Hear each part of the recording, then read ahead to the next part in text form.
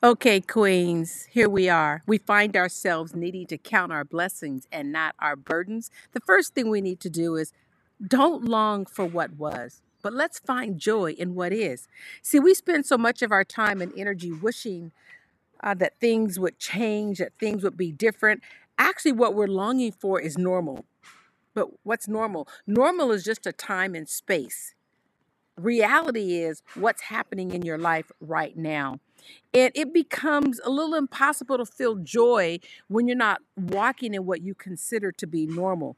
We can't turn back the time because we don't have control over the time. But what we do have control over is our choice.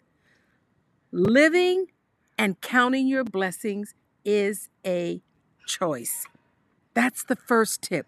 Make the choice to say, life may not be perfect. I'm going through a change.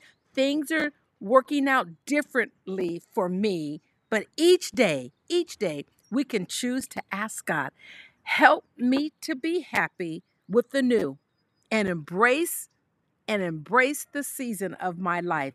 And that's called making a choice.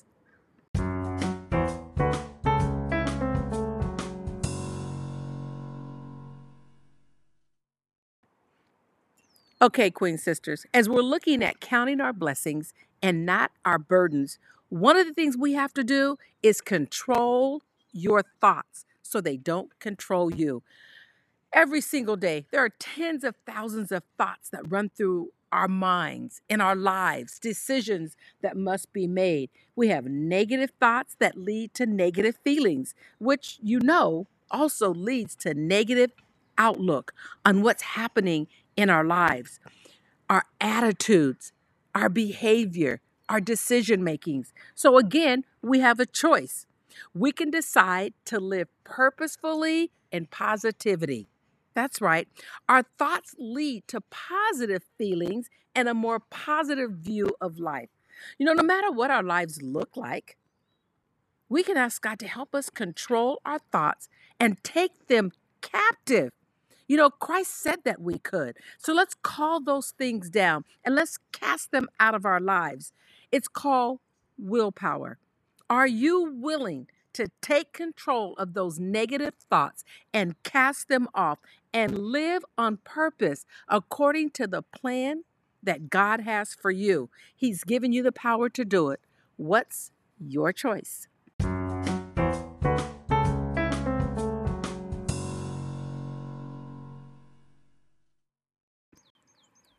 And my dear Queen Sisters, we're in this journey together, counting our blessings and not our burdens. The last thing we have to do is commit. That's right. We have to commit to being happy despite the changes that we're going through. How do you do that? You have to learn to trust God always. He always has a plan that's working out in your favor. Even good changes in our lives can bring us challenges, and changes that are difficult just make it a little bit harder for us to get our mind wrapped around what's going on. But I tell you what, we can choose to stay positive and happy. Again, being happy is an intentional choice. We can either choose to be or not to be. Does that sound familiar to you? See, when Jesus died on the cross, he just didn't die to save you, but he also died that you could have an abundant life. It's a matter of a choice.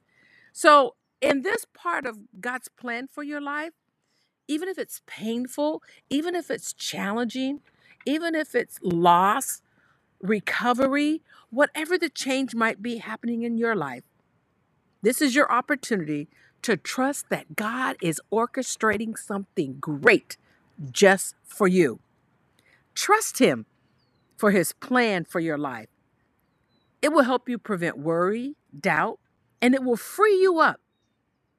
That's right, it'll free you up so that you can enjoy and walk happily in the perfect plan that God has for you. It's a choice.